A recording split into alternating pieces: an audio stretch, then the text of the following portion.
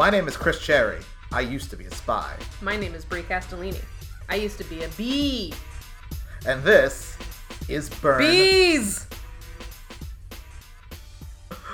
And this is Burn Noticed, a weekly rewatch of the USA television masterpiece, Burn Notice, about Michael Weston, a spy, recently disavowed by the US government, who uses his special ops training to help others in trouble. Throughout this podcast, we will be rating each episode on whether it is A, an episode of television, B, a great episode of television, or C, a great episode of Burn Notice. B and C aren't mutually exclusive, but they are unique in how we measure them. A great episode of television has good writing and storytelling, but a great episode of Burn Notice generally doesn't. According to us, a great episode of Burn Notice has at least 3 of the following criterion. 1. Michael Weston solves the weekly problem with spycraft rather than violence. 2. Michael Weston's spy advice voiceover involves practical spy advice rather than passive spy observations. 3. Michael Weston debuts or revisits a distinct alias. 4. The show's sidekicks, Sam and Fiona, are used well, meaning that A. Fiona gets to blow something up, or uses her explosives expertise in some other way that doesn't involve blowing things up. Well, she can know things about explosives. That happens occasionally, where she's like, oh, I know this because of explosives. This blows something up. Or B. Sam gets to be peak Bruce Campbell. Remember, spoilers are coming up, so either watch the episodes along with us or shut up. Also, if you or anyone you know knows Jeffrey Donovan, please get in touch. You can send us questions, suggestions, compliments, and no criticism of any kind to burnnoticedpodcast@gmail.com, or you can tweet at us at burnnoticedpod with a D. So, this episode 4. Episode 4. Episode 4. Welcome to a month of Burn Noticed. Exactly. Are you loving it? You No. better be. This episode is entitled Old Friends, and it aired on July 19th, 2007. A long time ago. In a galaxy far away. Exactly. It was written by Alfredo Barrios Jr., who wrote 17 episodes of Burn Notice. That's a long-term It's a solid, contract. yeah, it's a solid number of episodes of Burn Notice. And then he wrote some stuff before. After that, he went on to write for a show called Six, which was a TV show about SEAL Team 6. I forgot that it was called Six. Here's the thing. I feel like there was more than one. Because Yeah. there's also another show that There's I think one called Seal that David Boreanaz is Yeah. on. It's not that one. It's Okay, a different, so it's a different one. It's a different show about... This one is specifically about SEAL Team 6. This is the quote that you want in your IMDb description. premise explanation. Stemming from an idea by Harvey Weinstein. Good stuff. Good stuff. It was also directed by David Solomon, who actually directed a lot of Mutant Enemy stuff. He directed a bunch of episodes of Buffy. And Dollhouse. Yeah, and Dollhouse. He also directed for Once Upon a Time and Unreal, and that's both Buffy people. Yeah, that's true. Jane Espenson was on. A lot of those, and no more episodes of Burn Notice. This is the only one that he did of Burn Notice. It's very interesting. But that's a fact. Those are all facts about this episode of Burn Notice, which once again called Old Friends. I mean, there's still some weird directing stuff. I think some of it probably is on a showrunner level at this point, because there's some things that, regardless of director, there's a lot of commonalities in the way that it's shot, which makes sense because that's a television show. It's not really a director's medium. No, yeah, there's a house style, and I feel like a lot of that's also in the editing too. But anyway. I had no real major complaints about the directing in this episode. No, it was fine. Yeah. I remember I was looking for it to see if it looked good or whatever. I was like, it's fine.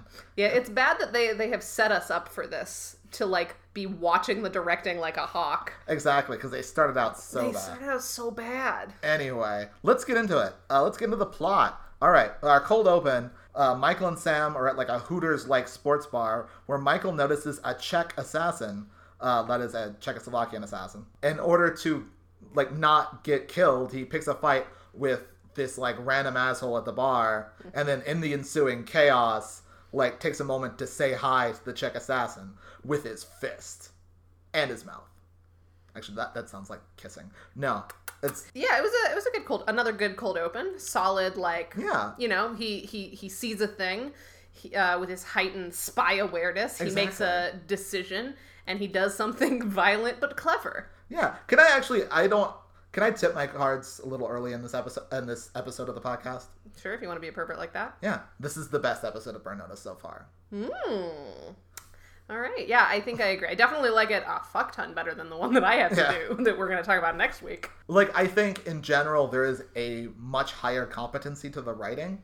Do you think it's because it's the first one that hasn't been written by Matt Exactly. Nix? The first one that has nothing to do with Matt Nix. And we'll get into it. There's just also just a lot more jokes. And, like, generally, like, funnier jokes overall. Like, but I think there's something just really, like... Coherent? Coherent and efficient about this cold open. Yeah. It's so efficient, like... Yeah, it's definitely one of the shorter ones, too. Yeah, exactly. It gets in, it gets out, it knows what it's doing. And, like, it starts out with them doing, like, a fun thing. Like, he's, like, being quizzed on, like Miami sports teams and all that stuff, which is, like, a fun bit. Like... Everything about it feels kind of, like, fun and quick and accessible and easy and just, like... Yeah, there was no, like, there's an international conference and those things are useful. It's like, thanks, Michael. Exactly. Like, this feels, really grounded, but also, like, we don't labor in it, you know? Like, we don't lounge in it like the conversation with his mom from that other episode. No, yeah, like, it's just right to the point. Yeah, no, I 100% agree. All right. And then the episode keeps going. It doesn't just end there. So in the next scene, Michael's booby-trapping his apartment because he's got an assassin after him. Who's just, like, sitting outside, being very obvious. I can't quite tell if Jan is there. His name is Jan, we learned. His name is Jan. I can't decide if he wants Michael to know he's there. Like, because I guess he knows Michael knows he's there now, but is he now just, like, hanging out threateningly? I don't really get what Jan's plan is. Because originally it looks like he's trying to sneak up on him and kill him. Then Michael says hello with his fist in hands. Yes. And then he just, like, parks himself really obviously outside of his apartment in the next scene. I'm not really sure what Jan's game is here. I think, he's either a terrible assassin or he's fucking with him. And I don't think that Jan has enough personality to fuck with him. I don't know. I think maybe he does. He's making it so that Michael can't leave his apartment, even though he does leave his apartment. Well, multiple times. I mean, like, eventually, because they watch him leave. I guess he gives up. Yeah, and that's the other thing, is he just, like, drives away mid-scene. Exactly. Yeah, I don't know exactly what his plan is either, actually, now that you mention it. But again, best episode of Burn Notice so far. So far. The bar is not high. Unfortunately not, even though I love this show and have no complaints outside of all the complaints that I've mentioned. Exactly. But anyway, so yeah, Michael is booby-trapping his front door by, like, rigging it with, like, a shotgun. Which is a very Fallout 4 style trap. Like, that's, like, there's a lot of, like, levels in Fallout where there is, like, a gun attached to one of those, like, mace grips from a shop class sort of thing. And if you walk over a wire, it shoots you. So... I'm playing Fallout 4 right now. The last couple of episodes I've been talking about Psych, but now I'm all about Fallout 4. So those are going to be my references for the next few episodes. Anyways, yeah. Yeah, so he's booby-trapping with his shotgun. Yeah, and Fee's there just because she is. And he's explaining that he's got this, like, assassin on him. And then, like, I think at this point is when he first, like, tells Fee that he's not going to tell Sam about the assassin. Yeah, I think he's like, keep it quiet. Exactly. Because of the FBI or whatever. And he doesn't, I mean, we learn at the end of the episode, it doesn't matter if we spoil it now, but, like, at the end of the episode, he basically, his explanation to Sam is that he doesn't want to put him in a position to have to lie. Yeah. Which, he lies all the time to the FBI. Exactly. And to everyone. Yeah. That does, plausible deniability doesn't make sense for Sam, a person from the intelligence community who, like, still makes his living as an intelligence officer, lying his ass off. Yeah, I think that was a little bullshit. I think he also, like, he wants to talk to the assassin before the FBI gets him or something. I mean, he can say, hey, Sam, do you mind waiting a week to tell them? And Sam would be like, can do, Mike. They need to have conflict, okay? At which point, Sam shows up, and he's, like, annoyed. And alarmed by the shotgun. Yeah. It's not loaded yet. Not loaded yet. Which, that is a good gag. Him, like, again, a lot of the gags in this episode are really solid. Perhaps too solid for the actors. Well, that's another issue. Because there's this one bit in this scene, like, Sam comes in, there's, like, a shotgun pointed at him, and he's like, shotgun. And, like, he sells it because he's Bruce Campbell. Sure. And then Fiona makes some remark like, pity we hadn't set it up yet. Exactly, yeah. No, she says, like, the line is, like, a few minutes later, too bad. Like, that's the line. Like, yeah. And it's supposed to be kind of like a throwaway thing, but she says it, like, so forcefully. She's like, well, she says everything forcefully because exactly. Fiona is forceful. Yeah, so she's like, a few minutes later? Oh, well, too bad. Like, it's just really... I also think that particularly Fiona has struggles because I think that her American accent does not come naturally to her. So it's like, you know how when you start to learn another language, but you don't really know where to emphasize words because, like, you know technically what words go in the order, but, like, it's hard to, like, inflect like a normal person because you're still not used to sort of the construction of the sentence. I have a suspicion that it's some of that because, like, she's definitely a better actor than old Jeffy. Yeah. And I do think that some of her inflections come off bizarre, and it sounds like it's because she's trying to figure out how to emphasize things outside of her normal accent because she's sort of doing double duty. That is possible. So I'm going to give Gabrielle Anwar a little bit of a pass here, but exactly. Agreed. Everything she says is forceful in the same forceful tone. Exactly. Also, another very important thing that's happening in this scene is Michael eats a yogurt. Yay, yogurt. So that is our first yogurt of the episode. But yeah, and then, so Sam shows up, and he's, like, pissed about, like, the bar brawl that he got in, and Michael does not say anything about the assassin at all. And then Michael does say that he needs a ride to his mom's, because his mom calls and says that... the garbage disposal is busted. Yeah, the garbage disposal is busted, and he's like, call a plumber or whatever. And then she says she's going to stick her hand in there, and he's like, to get him to... Again, which is another good gag. It's something I 100% believe that she would say. Exactly, yeah. And then so Michael tells Sam's like, I need a ride because the charger is busted, because they've decided, after all this work of, like, fixing the car, they've immediately decided, no, we need to take the car off the table. I mean, in fairness, they spend, like, most of season 1 fixing the charger. Yeah, and I forgot that. Watching the next episode, like, later, like, I didn't realize how much of, like, a through line this fucking car is. Yeah, the fucked up car that they have to fix, but that everyone conveniently knows how to fix. Like, everyone on the team is apparently, like, Fiona's a mechanic, Sam's a mechanic, like, everyone's just, like, randomly a mechanic. If you're a spy, you're also a mechanic. But Fiona wasn't a spy. If you're a terrorist, you're also a mechanic. I guess it's probably true. She probably learned a lot about wiring from, like, bombs. Exactly, from explosives. That's her explosive knowledge. Exactly. Anyway, so he goes to his mom's house. Goes to his mom's house, and Nate, Michael's brother, is there. We finally have Michael's brother, who has been teased up to this point. Mm-hmm. Yeah, we couldn't wait to get to Nate. Exactly. Best character on the show. I'm getting a feeling you don't care for Nate. I don't care for Nate. The garbage disposal was a convenient ruse.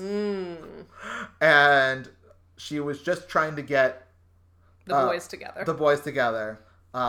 Because Nate, the boy, has a case. I, like, genuinely hate Nate. And in the same way that, but, like, in a different way than I hate the mom, because, like, I like Sharon Gless. I think she's fucking hilarious. I think her delivery of some of these, like, throwaway, like, she's the person with, honestly, the best comic timing next to her, maybe even just a little bit after Bruce Campbell. Yeah. But I think she's one of the funniest comedic timing actresses on the show. Nate is just a bland white guy whose character also sucks. Like, Sharon Gless's character sucks because it's convenient for her to suck, but, like, he sucks, and also I find the actor uninteresting. Yeah. No, he's not a good actor. The character reminds me of, oh my god, what's his name? But, like, there's a similar character on Weeds. I didn't watch Weeds. I watched a season and a half and remember nothing about it. Where, like, it's just kind of like a scumbag fuck up character.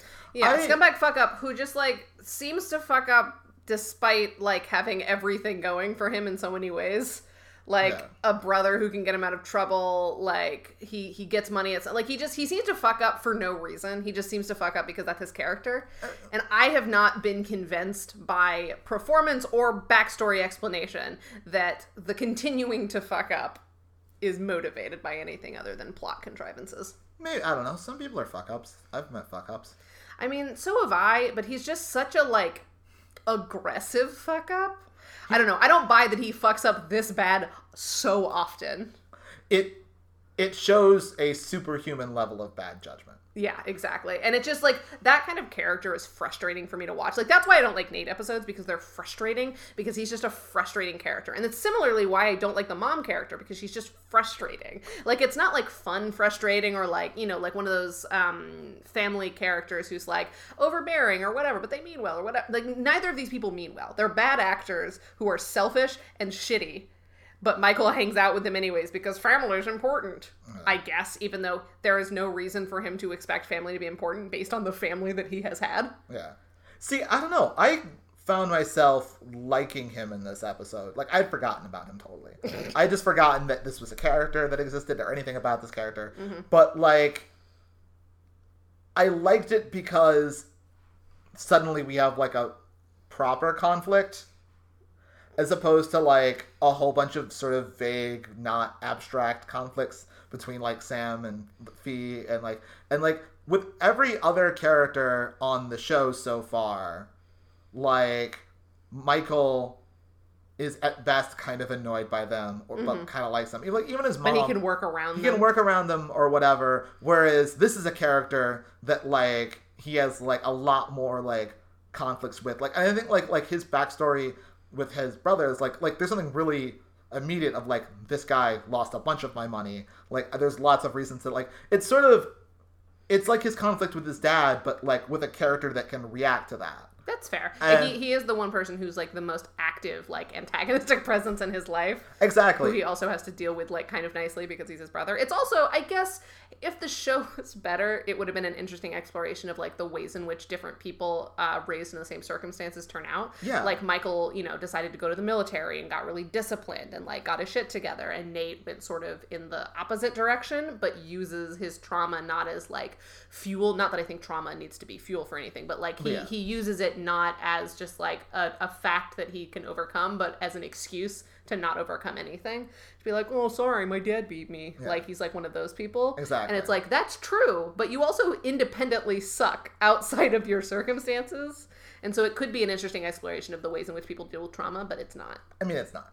But, like, it's also, it makes plotting a little bit more a function of, like, our main cast and, like, the conflict. Like, that's the conflict true. More, like, coming from our main cast as opposed to coming from, like, outside forces. Or, that's like, true, yeah. And, like, and so that is something that I do appreciate about Nate, at least in this episode. Yeah, I'll give you that. I did appreciate that. Anyway, Nate's got a case. There's, like, a friend of theirs from high school. Even though he looks like 20 years older. He looks so much... There's, like... The thing that's really... I don't know who's... high school, because I have no idea how old, what the age difference between Nate and Michael is supposed to be. Yeah, because Nate mentions a couple of times in this and the next episode that, like, he spent, quote, so much longer with Dad because Michael left for college, but also they don't look that different in age. They look almost, he looks like maybe like 4 years? 4 years. At most. And so I'm trying to figure out, was this a time in which all three of them were in high school? Yeah, that's the other thing, because Nate presumably knows this guy, even though the guy looks older than Michael. Yeah, no, the only way that makes sense to me is if, like, Nate was a freshman. And they were seniors. Michael was a senior, and Bill, this other guy, was a teacher. Taught math. Yes. Like, that's the only way that this makes sense. But it is presented to us as if he is a friend of theirs from high school. I mean, some people lose their hair early. That's true. Stephen Miller looks like shit, and he's only 36. Yeah, but, like, Stephen Miller, like, I mean, he looks awful. Yeah, he's like an evil goblin But man. it's not even just, like, the dude's face. It's, like, the dude's skin. He has, like, wrinkles and, like... This is what I'm saying, though, is that Stephen Miller kind of looks like that. So... Yeah, anyway, so this man of indistinguishable age... Again, this is another thing. Okay. They could be the same age. Yeah. But also, this man, Bill... has an adult daughter. Like, this daughter is, like, she's 18. Like 18. Yeah, but so that means that, like, how old is Michael Weston supposed to be? I think probably mid-30s. Exactly. So, like... mid to late 30s. How old is this guy Bill supposed to be that, like, he has an 18-year-old daughter? And, like, it's just... He could have had a kid early. If Michael Weston had an 18-year-old daughter, we'd be like, that's weird. I mean, yeah, it would be. That Exactly. Would be crazy. And so, like, that, it just, none of this makes sense. It's a throwaway line that they're in high school together. It's never mentioned again. No. Not It's once. just a reason that Nate would know this person who Michael would also know. Exactly. And It could have been anything else, and it should have been. Yeah. But best episode so far. Yeah, exactly. But anyway, so Bill has a problem. Bill has a daughter. His daughter has gone off with her boyfriend and hasn't been heard from in like a month. He wants to know where his daughter is and that she's okay, because she wants to be a model, and her boyfriend is like said that he was like a model scout, and not in the sense of being a very good scout. And the police said that, like, the police can't do anything because she's 18. And she's allowed to do whatever she wants. Exactly. But the dad got a skeevy vibe. Got a skeevy vibe from this guy. From, what's his name? Brandon Reese, I believe. No, Brandon Diggs. Oh, Brandon Diggs. Yes, Brandon Diggs. His name is Brandon Diggs, and he has Jean-Ralphio energy, which you and I independently thought of, because I saw this in your notes, and I was like, holy shit, I was going to make a note about how he has such Jean-Ralphio energy. We're going to meet him in a scene, and he has such Jean-Ralphio energy. I was saving it for that. You're getting ahead of yourself. Sorry. But yes, when we meet him, he does have very strong Jean-Ralphio energy. But yeah. But like they find out there's this guy, Brandon Diggs. They try to find out stuff about him. And Sam digs up info and like finds the bar that the guy hangs out at. Because like that's the thing that Sam finds out about everyone. So there's this guy, he used to be in the military. This is the bar he likes to hang out. It's like there's this woman, like she's like heads a ring of like fucking Girl Scouts that also rob people. This is the bar that they hang out at. Yeah. Every time. Yeah, I think that they must just have like access to a bar that they can shoot in a lot. And also they want an excuse to have like sweaty women in tight dresses that they can pan to if it's not going to be a beach episode. Exactly. But they visit like 4 different bars in this episode. There's a lot of bars in this episode. Unique bars. It's not like they keep going back to the same one. No, yeah. Like one of the jokes is that like Sam keeps talking about like, I want to be at this bar. I got kicked out of the other bar. It's just like, this is a bar crawl of an episode. So they go to the bar that like Brandon Diggs is known to hang out at, based on his info sheet. And it's like Nate and Michael and Fee. And then Nate and Michael go talk to the bartender. And then Nate like tries to like strong arm, like, tell me, where's this guy? You seen this guy? And the guy's like, I don't know. And then Michael has to call an audible and pretend that they're like used car salesmen. And that like, well, not used car salesman. Basically, he like de-escalates by saying, "Hey, he put a thing down on a fancy car." He gets in like a southern accent. I feel like halfway through the first sentence. I feel like when he starts talking, he does not have an accent. Which, but by the if it was a choice, would be funny because he's like finding his character as he talks.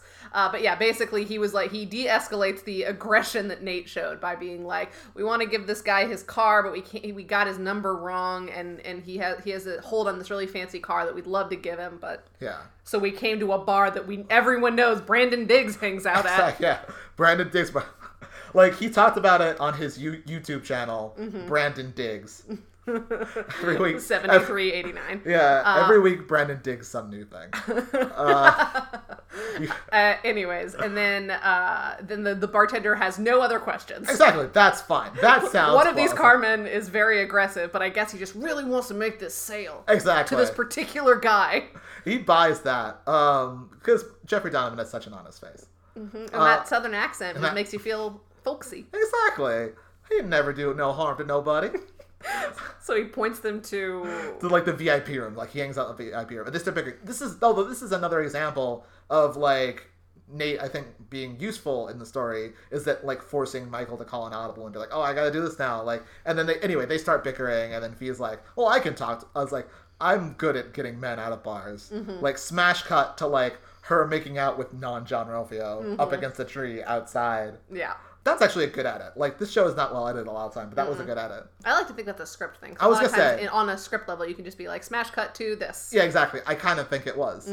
Just going on the theme of this just being a little more funny and, like, competent.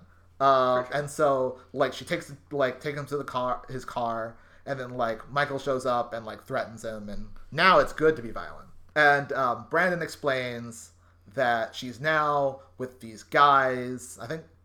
Wilhelm brothers. they explain in the scene about these guys, the Wilhelm brothers. They're like an escort service basically, and that she's with them now, and because he like finds girls for them sometime. And so, but they're like a secret escort business, even to their own employees. It's well, basically like a human trafficking. Right? Yeah, it's basically human trafficking. And so Michael and Fee are like, well, we'll just like we're going to go get them, and it's like you don't want to go there. They got guys with guns, and then we get another like really bad line reading of a joke. Where, like Jeffrey Donovan says, "Guys with guns." Of course. Just like, but like really loud and like seems very upset. And again, this is a line that's supposed to be thrown away. It's supposed to be said like dryly and sarcastic, you know, like. But guys with guns, of course. Of course, but like he just says it with such emphasis. It's weird. It's a weird choice, which makes me wonder about the other takes. Yeah, I cannot even imagine. It makes me too horny. All right, moving on. Speaking of horny. Yeah. Sam. So Sam is reading up, in this next scene, Sam is reading up on the most erogenous parts of the Flood. Yeah, it's like a Cosmo or something. And like a Cosmo or something, which is great. Which again, I feel like a little more absurd generally than the show has been up to this point. Like, the jokes are just a little bit harder, just a little bit tighter, a little more erogenous. Yeah, no, he's reading a Cosmo magazine, and he's like, but it's research, because they're in the fashion business. Exactly. And explains that the Wilhelm brothers are like, their legitimate front-facing side is that they're like fashion people. And they do a lot of charity work. And Michael assumes that like this is how rich Johns like find out about them, and they use these charity events to like find these rich Johns and like get like prostitutes to them and like meet and all that sort of thing. It's a very efficient bad guy business. It's a very efficient bad guy business. That their front and their back can be together. He also gets a call from Fee, who has tracked Jan the Assassin. Remember Jan the Assassin? And Michael asks Sam if he can borrow his car again. And when Sam asks why, he replies that he needs to buy some yogurt. This does not count as a yogurt sighting. I was going to say, this mentioning yogurt is not enough. I need to see the goopy motherfucker. You need to be able to taste it with your eyes. Yes. But it is cute that the excuse is to go buy yogurt. Like, I appreciated the yogurt mention, even if it does not count on our yogurt counter. Oh my god! And like when Sam presses him, "Are you sure? Like to buy yogurt? Because like this is their conflict in this episode." And then Michael just says, "I just love yogurt," and he does. He really does. He really does just love yogurt. Which also, one thing I've been trying to figure out these couple episodes is, does Sam still live there? I think he does, because I think and this will be something that we can mention in the next episode, in my episode, in episode 5, but I think at the end of next episode when he meets that woman, I think that's the woman that he moves in with for a while and has like a serious girlfriend for a few episodes. So I think she's why he moves out. Interesting. But you're right that it's not explicit. It's unclear if Michael still has a roommate. Yeah, because I mean, he is always at the apartment. I mean, but so is Fee. Exactly. Although Fee has a key. She does now. She was still always at the apartment beforehand. True. But like that's the point. Like her having a key means that she kind of lives there. You know, like anyway. But yeah, it's very unclear. Anyway, so Michael goes to this charity event with Nate. I don't know exactly why Nate has to be involved. I think he probably insisted, and I think Michael's probably like, this will be low-key enough that, like, he'll feel like he's involved. I can keep an eye on him, so I know he's not doing any underhanded shit. Yeah. And then so he goes to this, like, charity auction where they're auctioning off dresses because it's, like, fashion. But they're also kind of auctioning off the women underneath. Yeah. It's very skeevy. And then Michael gets in like a bidding war over a dress with one of the Wilhelms. There's 2 Wilhelms. They're brothers, but they're interchangeable. It doesn't matter. Yeah, it doesn't matter which one is which. But also, so is this not their fashion show? Why are they bidding? I mean... Isn't it their event? I mean, they could still bid. On the dress that they presumably own because they put on the event? I mean, I don't know if, like, they are selling all the dress. I don't know for sure if they make dresses. They're just, quote, in the fashion business. But we know that this is their event. They might be, like, representing models. Maybe. Because, like, that would make sense. It's sort of I guess unclear. that makes more sense. Yeah, they're a legitimate business, while efficient. Also, doesn't super make sense because they don't explain it. But I guess it's not important. The important thing here is that Michael is bidding to like basically signal to them that he is a high roller. Exactly. A guy who definitely wants to pay for sex. And then, yeah, he wants to look rich, and so he gets in a bidding war. And then Nate is there, and Nate is a compulsive gambler, and so he's really egging on Michael to, like, spend more money. Right. And it almost looks like it's going to backfire. But Yeah. it doesn't. And like the voiceover seems to imply that like Nate's compulsive gambling is actually a good thing because he can tell when other people are bluffing. Exactly. When it's like, Michael, you're like a student of human psychology and you are a spy. Like you probably have the same sense for when someone's bluffing and when someone isn't. Well, yeah, but he's kind of a jack of all trades, whereas Nate is a specialist. That's, you know what? You got me there. Yeah. After the bidding war, Michael meets with one of the Wilhelms. Again, they're interchangeable. Right. I don't think, did any of them get names? No. I don't think, they're just Wilhelms. Yeah, they're just Wilhelms. They're just Wilhelms. Let's see. So he Oh, yeah, cool. Michael, yeah. And so after the bidding war, like Michael goes and talks to a Wilhelm who invites him to a party where some of his girls will be. And Michael is pretending to be rich. It's really vague what he's supposed to be. Yeah, this is not a distinct alias. No, Calling it right now. No, this is not a distinct alias. He is a rich guy. He has a wife, but his wife is back in New York. Mm-hmm. They might be from New York, but I don't know because he doesn't have an accent. Well, I think he's from the New York that doesn't have an accent. Because like his New York accent, who knows Paco disguise. Yeah. Is like kind of a hard guy. Yeah, like a lower class. He needs his coffee. But like this guy is from like the Upper West Side. Exactly. Or probably even the Upper East Side, because that's where the old money is. Yeah, exactly. So like he gets invited to a party. After this, Michael sneaks into Jan the Assassin's hotel room with Fee, involving a scheme where he calls for room service for like one room, or like to get his towels, and then he poses as someone who's like staying in like the next room, and then like strips down to like a robe, and then pretends to have lost his key like while getting iced. That's like the whole scheme or whatever. And then like he strips down, and like Fee is there, and Fee is so horny. Fee is like horny for this dude. Yeah, I think you described him as yes. a men's restroom sign of a man. Yes. Here's the thing though, I kind of get it. Like, not Michael Weston specifically, he doesn't super do it for me, but like, there's honestly sometimes there's nothing more palatable than an empty man. I know. There is a guy that Chris and I know who doesn't live here anymore, but we knew him for like a year and a half, and he was so thoroughly personality-less and boring, and I was obsessed with him. We referred to him as the Wall because he had no personality, and that talking to him was like talking to a wall. It was, yeah. It was tremendous. I was obsessed with him. You're a very odd person. But, like, what I'm saying is me and Fee are very bright, vibrant women, and sometimes we just need a wall. Used to bounce things off. Exactly. Because we're so much, we need something to, absorb you. Exactly.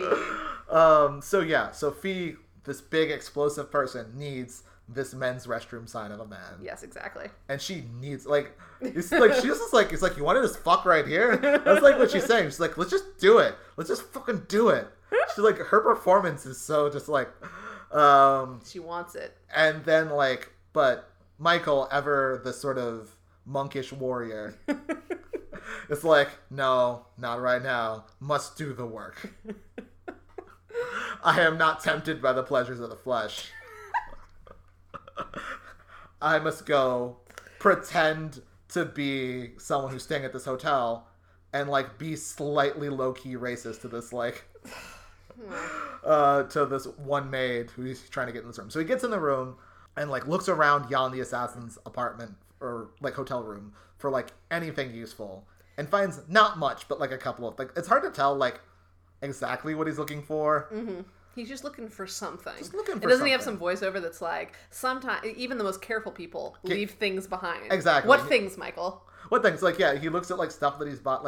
eventually we learn some of the things that he found later, but like they actually don't mention it in this scene. It's just kind of... I think a lot of scenes in Burn Notice seem to serve as, this is how they got into the room, we'll tell you what they found later. Yeah. Because we just need to prove that they did do reconnaissance. And a lot of the times, like, the act of reconnaissance is more interesting than watching them learn something.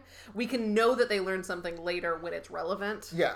And then I guess that makes sense to me. But yeah, so he breaks in, learns some stuff about Jan, and then leaves. And then we have a scene with Sam. Yeah, a scene with Sam where, like, he's with his FBI handlers, and they're getting pissy with him for not having enough info on Michael. And it's a very short scene in which, like, these two FBI handlers cannot act. Like, they're about to get written off the show, and, like, I think partially because these two men cannot act. Yeah, no, they're like black holes of charisma. No, they're... And Bruce Campbell is giving them so much. Like, they're just lack of facility with the spoken word is so amazing. It's like watching full-grown adults acting like children who are pretending to be adults. Yeah, it's very off-putting. So I'm glad that they're written off next episode. Exactly. But yeah, basically, FBI is getting pissy with Sam. Meanwhile, at the party, Michael finally finds Jenna, the daughter of Bill, who seems... his classmate / math teacher. Exactly. And Jenna seems, like, pretty oblivious to this whole thing. Like, once again, a teenage girl has no sense of self-preservation whatsoever. At all. No, she's just excited that she's going to get to model. This is her big break. It's her big break. And she's excited. And then, like, the men have to, like, pull her away from Michael. Because she's not for the domestic clients, she's for the international ones, basically. Yeah, no, yeah, exactly. Like, afterwards, like, he talks to a Wilhelm. I don't even remember if this is the same Wilhelm. They're the same. Like, they're just... It's just a Wilhelm. It's just a Wilhelm. And, like, and Michael, being the rich trust fund guy, is like, I want to fuck her. Can I fuck her? Can I fuck her? I want to fuck that girl. And, yeah. Verbatim. And the Wilhelm explains that, like, no... she's for international flight. Because, like, this is, like, a trafficking thing. So, like, she's going to get carted off to the Middle East and become part of some sort of rich Middle Eastern guy's harem or something. Sure. It's unclear, though, why they can't also get some domestic business before she gets shipped off. Well, part of the appeal that they explain in this scene, and this is gross, like, because Michael asks why she seems to not know, like, what's going on. And he explains that, like, some clients... like that, which is just really kind of fucked up. But, like, presumably they only get one chance for that, and, like, fair enough, like, they get one chance internationally, but it also seems like that gambit's up immediately. Yeah, and so that's the thing, is that, like, there's one time they gotta save it for the fucking Sultan or whatever. It's all really gross. He would be a fucking Sultan. I mean, that's the thing. That's the thing that we're implying, is that it's like rich oil guys, and, you know. Fucking Sultan. A Sultan who fucks. Oh yeah, these Sultans fuck. There's a lot of dumb editing in this scene too. It's just like all these weird, like, the show is this weird habit of, like, freeze frame, fade, and then, like, but, like, not cutting to something different either. Like it's like a freeze frame and then it fades and then, like, it's real time. So it's just like a few frames later. It's so weird. Yeah, I don't get what they're doing. It's a very specific aesthetic, but I don't know what it is. Yeah, and it's really dumb. Anyway, so next scene, like, they meet up with the father. To, like, let him know what they've learned. And he is, like, pissed. Which is natural. It's just natural. He learns that his daughter is being unknowingly sex trafficked. Exactly. And so he's like, I'm gonna go. And then Michael's like, no, if you do that, she's going to get hurt or whatever. Like, we got this. Mm-hmm. We got this. Yes. And I think Nate is like, do we got this? And it's like, I don't know. Mm-hmm. But also, we didn't mention this earlier, but Bill has already given Nate money for this. And Nate, like, the first thing that we learn in this case is that Nate has lied to Michael about how much money they're getting for this case. Yeah.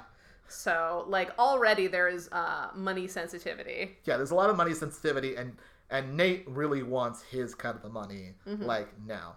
Michael and Sam decide the best way to get Jenna is, like, in the car on the way to the airport. Because, like, if they go, like, to the compound, there's going to be lots of guys. And, like, once she's on the plane, like, she's gone. So, like, that moment, like, in the car, they're vulnerable. And I think that's something that they've either already mentioned or will mention again. Is, like, the time that people are most vulnerable is while they're in transit. Yeah. Like, that's sort of, I think they... And that's probably a thing that other shows have done, too, because it's like anytime there's an armored car robbery, it's after they learn the route, because they don't want to get them while they're in, like, a bank or, like, in the parking garage. It's like, it's always better if they're in transit. No, yeah. And which, that definitely makes sort of sense. Mm-hmm. So Michael and Sam discuss this, and then Fee comes in and gives more dirt on Jan the assassin, because that's the plot bifurcation of this, like, we learned that he watches his food get prepared. Like, he goes to the kitchen at the hotel and watches them prepare the food. Mm-hmm. And then Michael asks her to bribe the cooks on information about why he does this.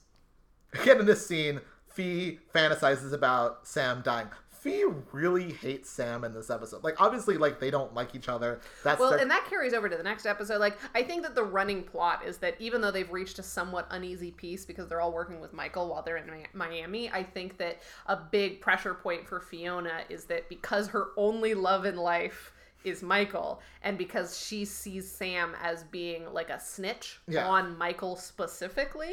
Yeah, I think that really rubs her wrong. Oh, definitely. And, like, that comes up next episode, like, a lot. Yeah, whereas in this episode, it just seems to be, like, her chaotic energy. She just wants him dead because she wants to see the light go out of his eyes, because, woo, it's fun.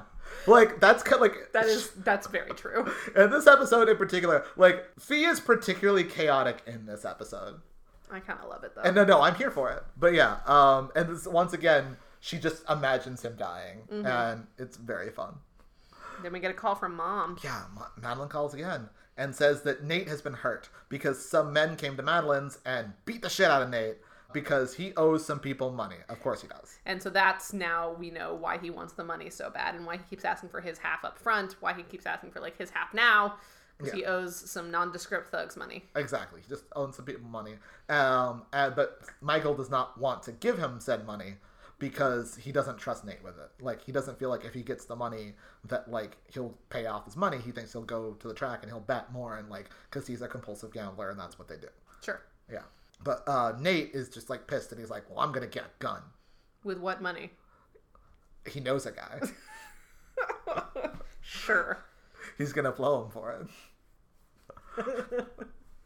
All right, so Fee and Michael, like, ready a car that they can kidnap Jenna in, and thus unkidnap her from our, like, sex traffickers. While they're doing this, Madeline says that Nate went to Michael's apartment to get his share of the money. Yeah, he gets a call from his mom.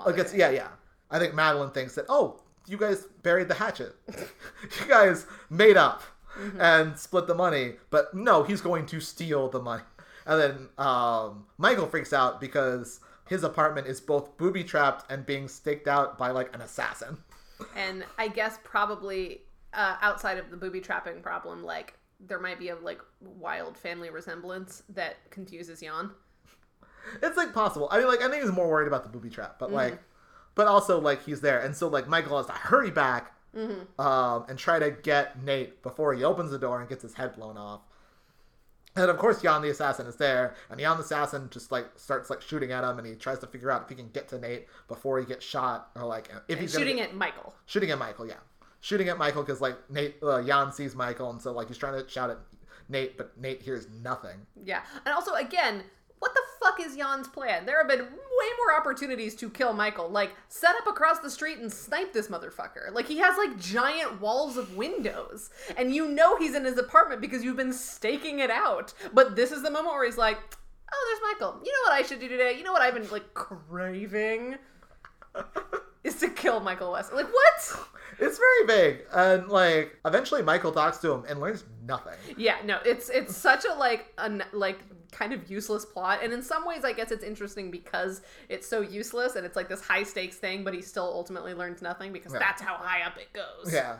And, but I do enjoy it. I do like it. Yeah, no, it's a fun plot. I just, I kind of wish they'd learn more. Yeah, and, like, or just had any sort of clear sense of what this guy's deal was. But, like, Michael does get, like, shot a little bit. Yeah, he gets a ricochet. He gets a ricochet into his back, but he saves Nate from getting his head blown off.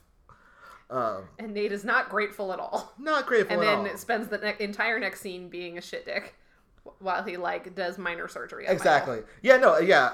A scene later, in the next scene, like, Michael is, like, fucking giving him directions on how to take a bullet out. And he's just, like, yeah, really, like, being a dick. He, like, slaps the wound. Because, like, Nate is a dick. That's his whole thing. Yeah. But again, it doesn't seem motivated. Like, Michael just, like, fucked up a case and like got himself shot to save his life, you know? And like, and it was to save his life because he wasn't supposed to be there in the first place. Like, Nate fucked up, his brother got shot, and Nate's reaction to that is to say like, fuck you, Michael, here, let's slap your wound.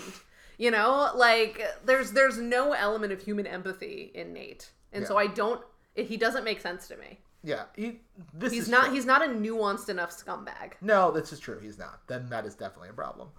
Meanwhile, like, while all this shooting is happening, like, Sam and Fee are waiting to kidnap Jenna, and like they have a whole plan that involves all three of them. Mm-hmm. Sam wants to abort, and Fee is just like about to like fucking jump out and just like take her anyway. And so Sam calls an audible and gets out and gets himself hit by the car. And it's not like a fake hit. Like, he cracks the fucking windshield with his head.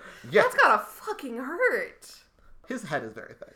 I guess, but like the size of that crack was alarming to me. It was. I was immediately very concerned about Sam. Yeah, but he gets out, and once again, they really quickly fall into the roles of like bickering couple. Mm-hmm. And it's the most natural. The most natural for them. And Sam is like, what the fuck? I'm gonna sue you. I'm gonna call the police. And the idea being that like if they call the police, like they say they're gonna call the police, that like the Wilhelms are gonna change their plans. Like the voiceover is like the first mention of like police, like a bad guy like changed their plans or whatever. Which I think is the first time that we've had like a Michael Weston voiceover in a scene that Michael Weston is not in. Yeah, that makes sense. But yeah, he threatens to call the cops. The Wilhelm just pays him off and gives him a bunch of money so he doesn't call the cops. And then still changes his plans. Like, are they that late for the airport? They're so late. It was like the plane was about to take off. They're late arriving at the airport, people. Sure.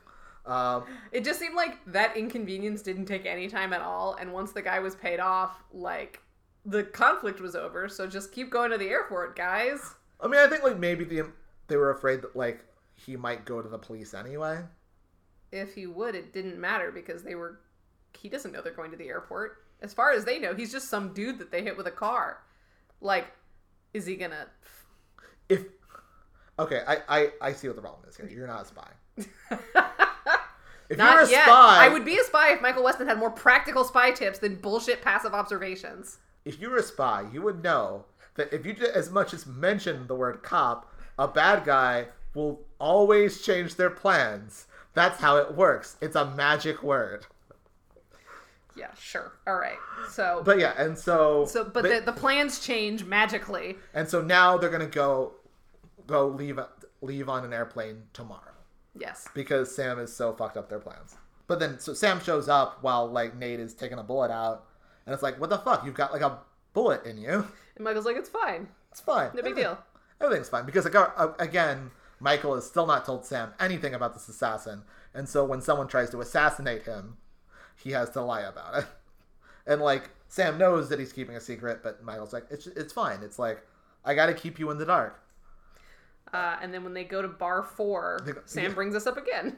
Yeah, the structure of the scene sort of. I think there's something that happens in between. I think there's like a scene with the scene ends with Nate and Michael, because I think that's also the scene where he decides to give him money. Maybe. Yeah, maybe now that he's risked getting shot. Yeah, exactly. Now, like, the fact that, like, Nate has taken a bullet out of him is, like, proof enough that he can give him money, I guess. Sure. But yeah, and then Sam and Michael meet at a bar, again, bar 4. And Sam mentions that he needs to give the FBI something or he'll lose his pension, because, like, the pissy, no-acting FBI guys, like, really need something. Right, but I thought that he was getting paid on top of his pension to spy on Michael. I thought that was the whole thing. I didn't think that his pension was contingent upon spying on Michael. It's not clear, but it also could be, like, that if he is withholding information. Got it. That's, like... There's, like, a punishment. Yeah, it's illegal, it's bad, he's aiding and abetting or something like that. Fair enough. So it's also that kind of thing. I think that's the idea. But yeah, so he mentions, like, these are the stakes that I have right now. And then Michael gets a call from Nate. Bill has been hurt because Bill had tried to go to the house himself because, like, I guess they had promised him, like, we're going to have your daughter. And then they didn't have... Because it was a 3-man job, but Michael left. Exactly. Michael got shot. Mm-hmm. Because he left. And so he had tried to go himself and he got, like, like, I guess the shit kicked out of him or something. It looks like his knuckles were hurt, so, like, did he just punch real hard and then, like... I think he probably went in swinging, got maybe 1 or 2 in for surprise, and then got the shit kicked out of him and tossed out. Exactly, yeah. And Bill is, like, really angry at Michael about it. Which is, again, fair. Like, you expect to get your daughter who's being sex trafficked home on a day, and then you don't. And then you learn it's because Michael abandoned his post. Exactly. I mean, I don't know how much... I wasn't sure how much Bill knew. I think they probably mentioned it, that, like, the reason we couldn't do this is because something came up. Because Michael says something. So, yeah, Michael says, yeah. So I think he knows enough to know that, like, it's kind of Michael's fault. Yeah. Even though it's definitely Nate's fault. I mean, it's definitely 100% Nate's fault. But yeah, and so they decide on a new plan, which instead of, like, stealing Jenna, they steal a Wilhelm.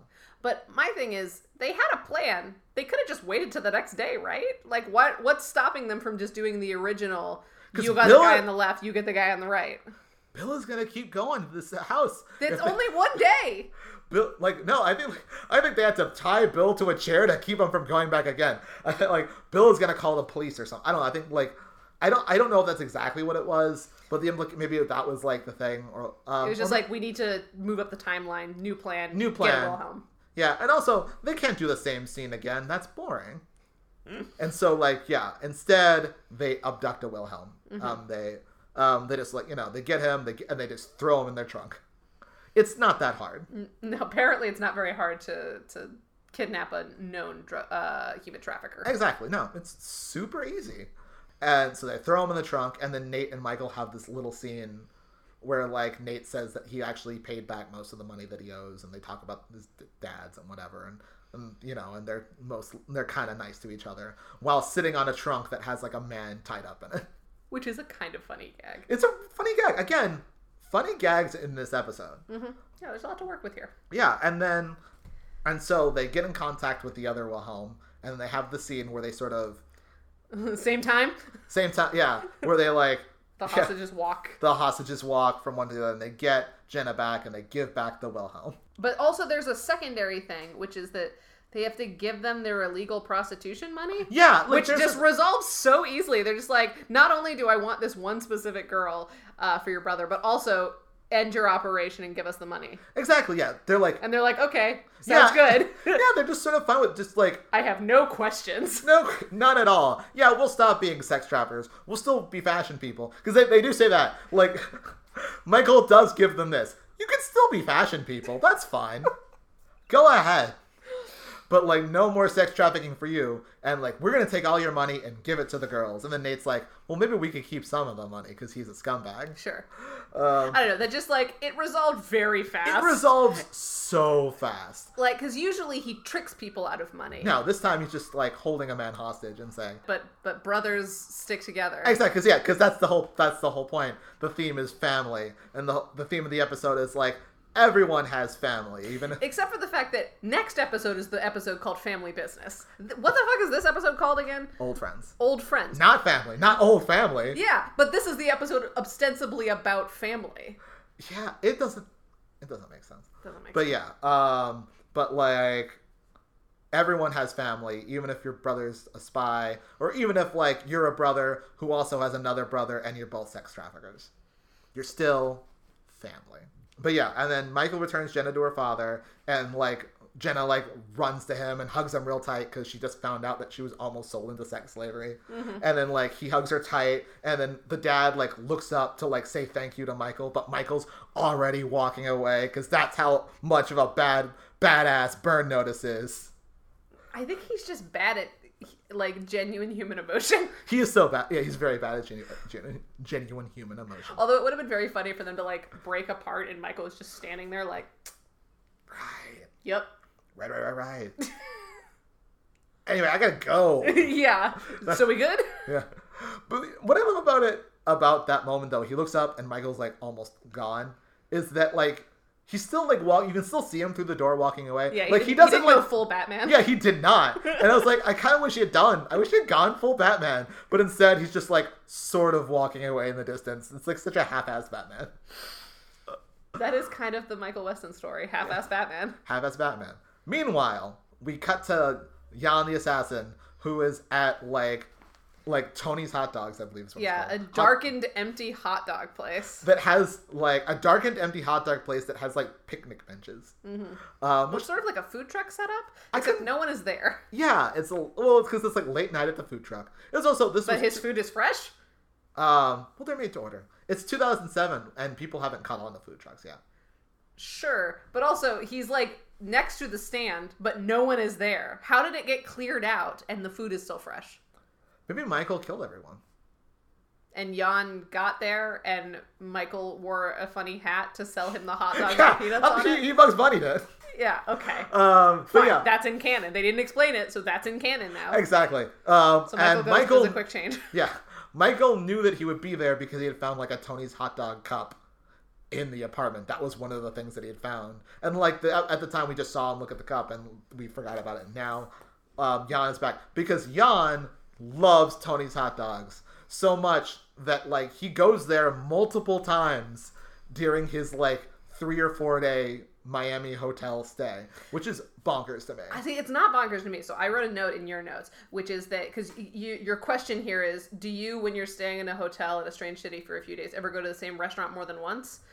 Yes. That's 100% what I do, because I crave structure. And so when I'm already out of place in a strange hotel, like in a strange city that I don't know anything, I don't have my, this is where I go for Mexican food. This is where I go for pizza. Like, I don't know anything. So as soon as I find something that's like reasonably convenient and well priced and nearby, I just go there every day, because it's one thing that I don't have to worry about. And it's one thing that gives me like a consistency and structure in an otherwise completely structureless like trip.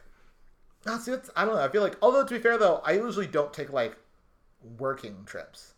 Yeah. And I feel like I could see like on a working trip, like I don't want to have to think about work. Yeah, exactly. That's 100% what it is. Because I now travel a lot for work, and so like if I'm somewhere for multiple days and I find a place that's easy to like get to and is like efficient to eat at, I will just do that every single day. Like once I find a place, I'm like, perfect. Do you serve breakfast, lunch, and dinner? See, no, anytime I'm in like a strange city, it's all about like, well, now I can like eat something that I've never eaten before. Well, but you're usually, on like vacation or but like even family. In general, I don't know, like, I mean, like, especially since I don't want to eat like the same thing, like. I will do that as long as I have like something consistent. But the other thing about it is that because we know he's very specific about his food preferences, so maybe he knows that this is a place that's like safe for him to eat. Yeah, and maybe because it is like a stand or whatever, he can watch them exactly make the hot dog, and that could be it. That does actually make a lot of sense, because it turns out Jan has a peanut allergy, which I feel like you can say to most people, hey, I have a peanut allergy. Can I get something no peanuts? That's a common enough thing that you don't have to watch the chefs make it. Yeah, no, I agree. I mean, maybe it's also like a secondary thing, like he thinks Michael might tamper with it. It's possible, because that is in fact what happens. He was right to think that, because Michael did tamper with this hot dog and somehow put peanut powder in between the time that I guess the place closed and Jan, still eating fresh hot dogs, sat alone in a dark area. So Michael shows up and says, "You've eaten some peanuts," and of course, and Jan starts going into like anaphylactic shock, and like Michael has stolen his EpiPen and is like holding him hostage and be like, "You're gonna talk before I give you this EpiPen." Which I don't know a lot about anaphylactic shock, but I feel like one of the things that it does to kill you is close your throat. Well, and that is something that is happening to him. I know, but like you shouldn't be able to talk. It's like the thing of like that thing in TV where like people are like joking but are also talking, and that is impossible. I think that the implication for Michael is that like, you have to give me something, I will give you this thing, and then we can continue talking, or talk fast, or I will kill you. Yeah, like it's a motivating factor. No, but I mean, like, my point is that this man is talking and he should not be able to be talking. Like, physically. But, he's Jan the assassin. He's very tough. He is. And, like, he doesn't really give him anything. Like, all he says is, like, you got burned, and now that you're burned, people want to kill you. Like, and, like, well, yeah, we knew that. Yeah. Like, no, we learned no new information. Yeah. But so he injects him with the EpiPen anyway, and then, like, leaves. But not before, like, tying him to the bench. Yeah, he, like, zip ties him to the bench in full public, and then, like, doesn't he, like, immediately call Sam? He calls Sam and says, "Here you go. Like, give this to your FBI people. Like, that'll get them off your back." Which it shouldn't, because that's not what Sam's job is. I'm just, like, imagining why that would work. It's like, He does this in another episode too, and I only barely doesn't super work there either. It kind of does, but like, I just can't imagine Sam like continually going to these people like, so what's Michael up to? Like, forget Michael. Here, have this guy. I think the implication that we're supposed to get is that yes, these FBI guys are ostensibly there to like watch Michael. But if they happen to catch other bad guys while they're there, it looks good for them because it means that they're like not only keeping tabs on Michael Weston, dangerous ex-spy, but also they're just still being FBI guys, getting bad guys. I mean, yes, but I don't see why that would make them more amenable to Sam. Because it makes them look good. The idea is that it makes them look like good people, and if Sam can help them look good, ultimately it doesn't matter to them that they have like the minutia of Michael's medicine cabinet. I don't because maybe. They've looked good. That's the explanation. I'm not saying it makes sense. It doesn't make sense. But what we're supposed to believe is that as long as these FBI guys can look good for doing very little work, they don't really care what information it takes to make them look good. All I'm saying is I work at a doggy daycare. And if like my boss was like, hey, did you feed all the dogs today? And I'm like, no, but here, have some pizza. Even if they really like the pizza, after like a couple of days, they'd be like, okay, stop giving us pizza. You need to feed the dogs. I always feed the dogs. That is a disclaimer. I always feed the dogs. No dogs were harmed in the making of this Burn Notice episode. No. But yeah, I don't understand that all, but apparently it's fine. Anyway, so Michael wakes up the next morning and to find, like, at his door, like, a smiley face balloon with, like, a plant in it and a note that, like, the note basically says, like, I don't know, we'll be in touch, or, like yeah, something vague. Something vague, see you soon. Yeah. And then, like, he calls Sam and explains that, like, and Sam explains that, like, Yan got, like, picked up from this FBI guys by, like, higher-ups and then got, like, killed. Well, he was found hanging in his cell by his shoelaces. Exactly. So, like, they killed him. Yeah. Like, someone high up in the government who knows about Michael and is trying to help Michael out or be whatever, like, kills Yan for him or whatever. But I didn't get the sense it was for Michael. I got the sense that it was he might know too much so that Michael could learn something from it. Also, I don't know. It was really unclear. Yeah. I think, like, you're supposed to garner their motivation a little bit from the note, but the note was so vague. Yeah. And also, in this entire scene, Jeffrey Donovan is shirtless. Like, that's our wall. That's our wall. And that's how you burn notice. That's way to bring it home. Yes. All right. Let's look at spy tips. And I forgot to highlight them. Yes, you did. Did you give up on highlighting them, or are these the only two? I think these are really the only two that felt practical to me. Not a lot of practical spy tips this week. Which is too bad, because he had an assassin on his tail. He was, like, fighting with sex traffickers and, like, having to, like, re-kidnap a kidnapped girl. Like, there seemed to be a lot of potential. I think this is also a thing, again, that comes from having someone else write the show. I think, like, Matt Nix is really invested in the idea of spy tips. And so, and, like, perhaps has a lot of spy tips in his hat. And, like, so... And this guy leaned on it more as just, like, explanatory voiceover. Yeah, because, like, if you're, like, a TV writer who's been in the business for a while, and you're like, oh, this is a show with voiceover, so I'm going to use voiceover for the things that I'm used to doing voiceover for. That makes sense. Like, I think that is kind of the thing where, like, other people writing for the show aren't necessarily, like, used to the idea of specifically, this is for spy tips. And I know sometimes, like, for me it was kind of difficult, because I also think a few times in this episode, it would be a thing where, like, the voiceover would say, like, a general thing, but then we would see him do specifics. Yeah, it definitely, like, tried to do more show, not tell. Exactly. Even though this show is explicitly about telling and then also showing sometimes. Exactly. And so, like, it's a thing of, like, if you're too competent a writer, you kind of, like, run into problems with writing Burn Notice. But yeah, so, like, at the beginning, we have two, like... decently practical spy tips. And then a lot of nothing. Let's go through it real quick. Yeah. The first one, want to blend in a new city? Bone up on local sports. Number 2, if it seems like you're going to end up in a fight that could get you killed, get in another fight with someone else that won't. And, like, that's actually decently... Yeah, it's basically, like, pick your battles. Yeah. If there's one that looks really bad, pick a different one to just fuck with their initial plan. Yeah, basically. 3, when booby trapping your apartment, keep it simple, easy to... See, I think that's... No. Keep reading, because this is why I didn't highlight it. Easy to set up and disable, and make sure your friends don't show up unannounced. So first of all, that second part is bullshit. Like, how can you just say, like, hey, no one show up unannounced?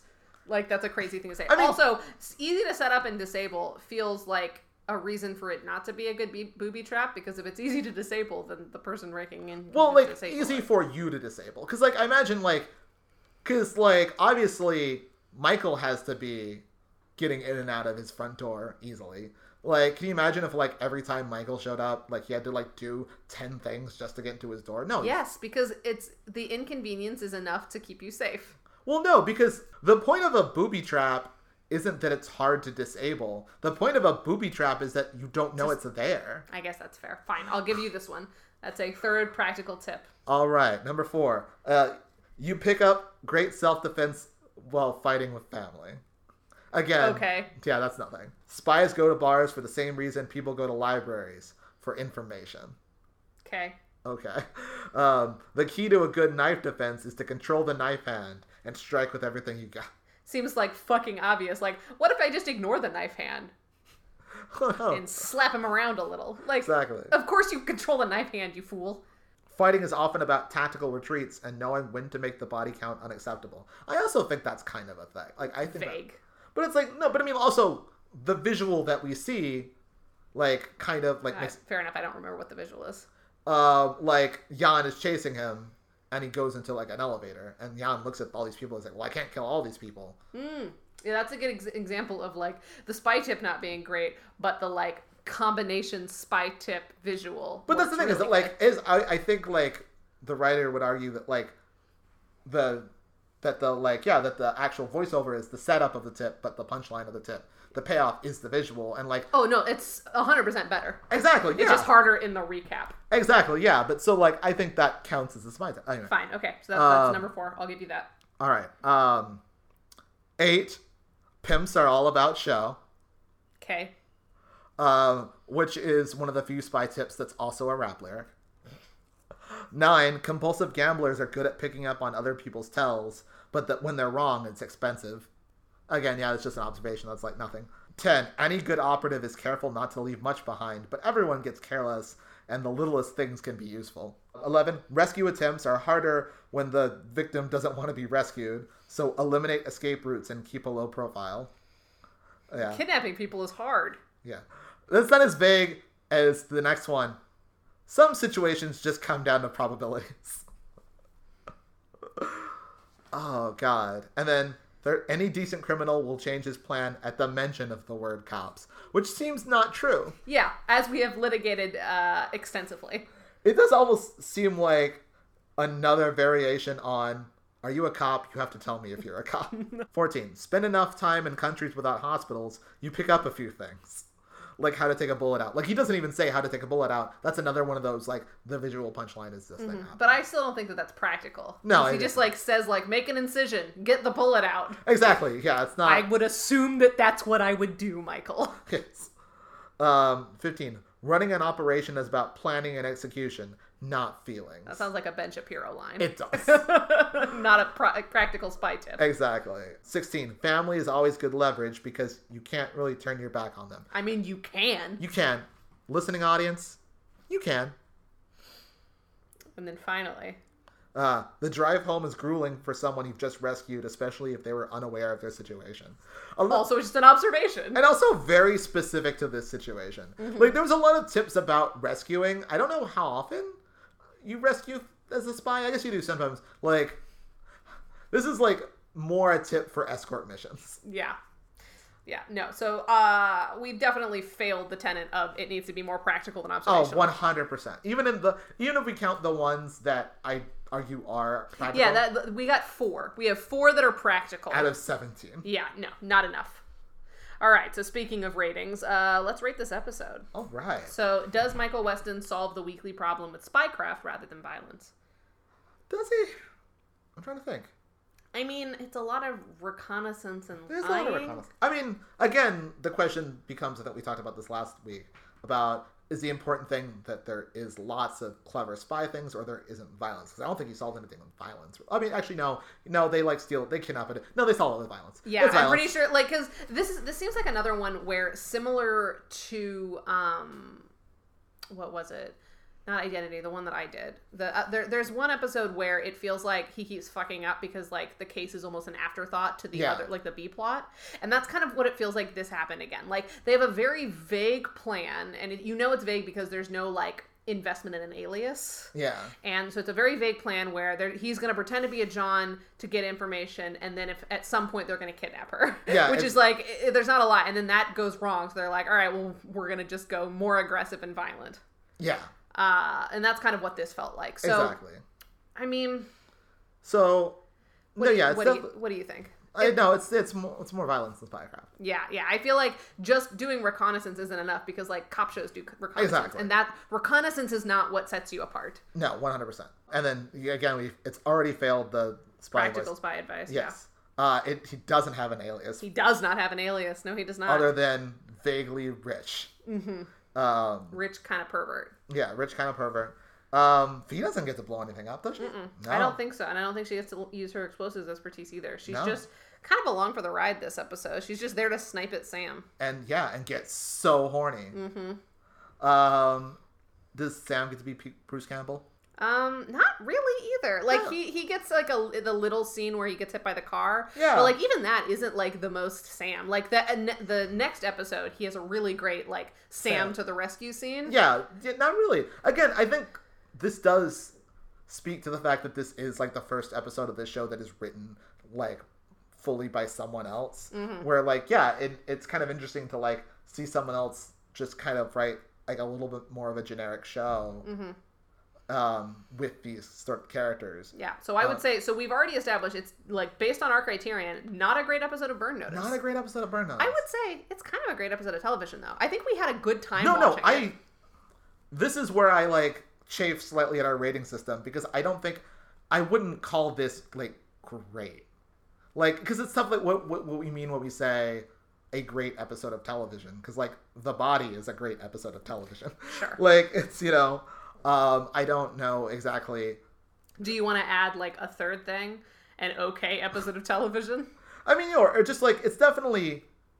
I mean, we can just say it's an episode of television, but it's our favorite so far. We could. I mean, but it also becomes a question of, like, I watched this show for 4 seasons. I feel like I know its ceiling. Well, there's an episode I have in mind that, like, I bought. Like, I have purchased this episode because I like it so much, and I think it's a great episode of television. Like, so there's a handful of episodes that are definitely more standalone ones, but that I would consider great episodes of television, like, down the line. So I'm happy to not give it to this one. Like, just because it's our favorite of the first 4, or first 5, I guess, doesn't mean that it has to immediately hit. Spoiler alert, we hate the next episode. Yeah, I'm not thrilled by the next episode. All right. So are we agreed that it's an episode of television? It's an episode of television, but it's like, if it's a good one, if we had like, and I would argue that none of the episodes up to this point have been good. Yeah.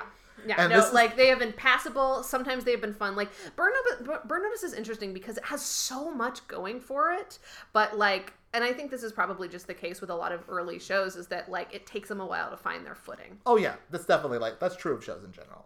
And so, like, I forgive it. And, like, obviously it didn't rub me the wrong way because I've watched this show many times. Like, I love this show. Yeah. I'm having a good time rewatching it. Now we've got 4 under our belt. All of them have just been an episode of television. Only one of the first 4 episodes we have ranked as a great episode of Burn Notice.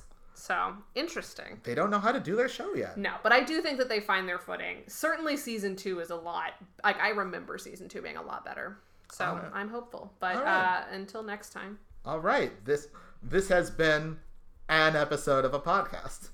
About an episode of Burn Notice. All right, and tune in next week where we talk about another one that, who knows, could be great. I don't think it's going to be great. Yeah, peek behind the curtain. We record these in batches of 2. So yeah, we've watched it. Each week we watch. Okay, but here's the thing. I don't want to, like, discourage you from listening to next week's episode. No, it's going to be a fun episode. It's going to be great. We're going to be amazing. Like, I don't want to spoil I think we're at our best when we're rude about things. Exactly. I mean, everyone knows that being mean is funny and great, and you should do it more. Mm-hmm. If you don't like that, fuck you. Mm-hmm. All right, so we'll see you next week. I also want to thank Vincent E.L. for our theme music. Please go listen to Vince's music at vincentel.bandcamp.com. It's all very good. Vincent is a great artist. I call him Vincent. I never call him Vincent. But Vince is a great artist.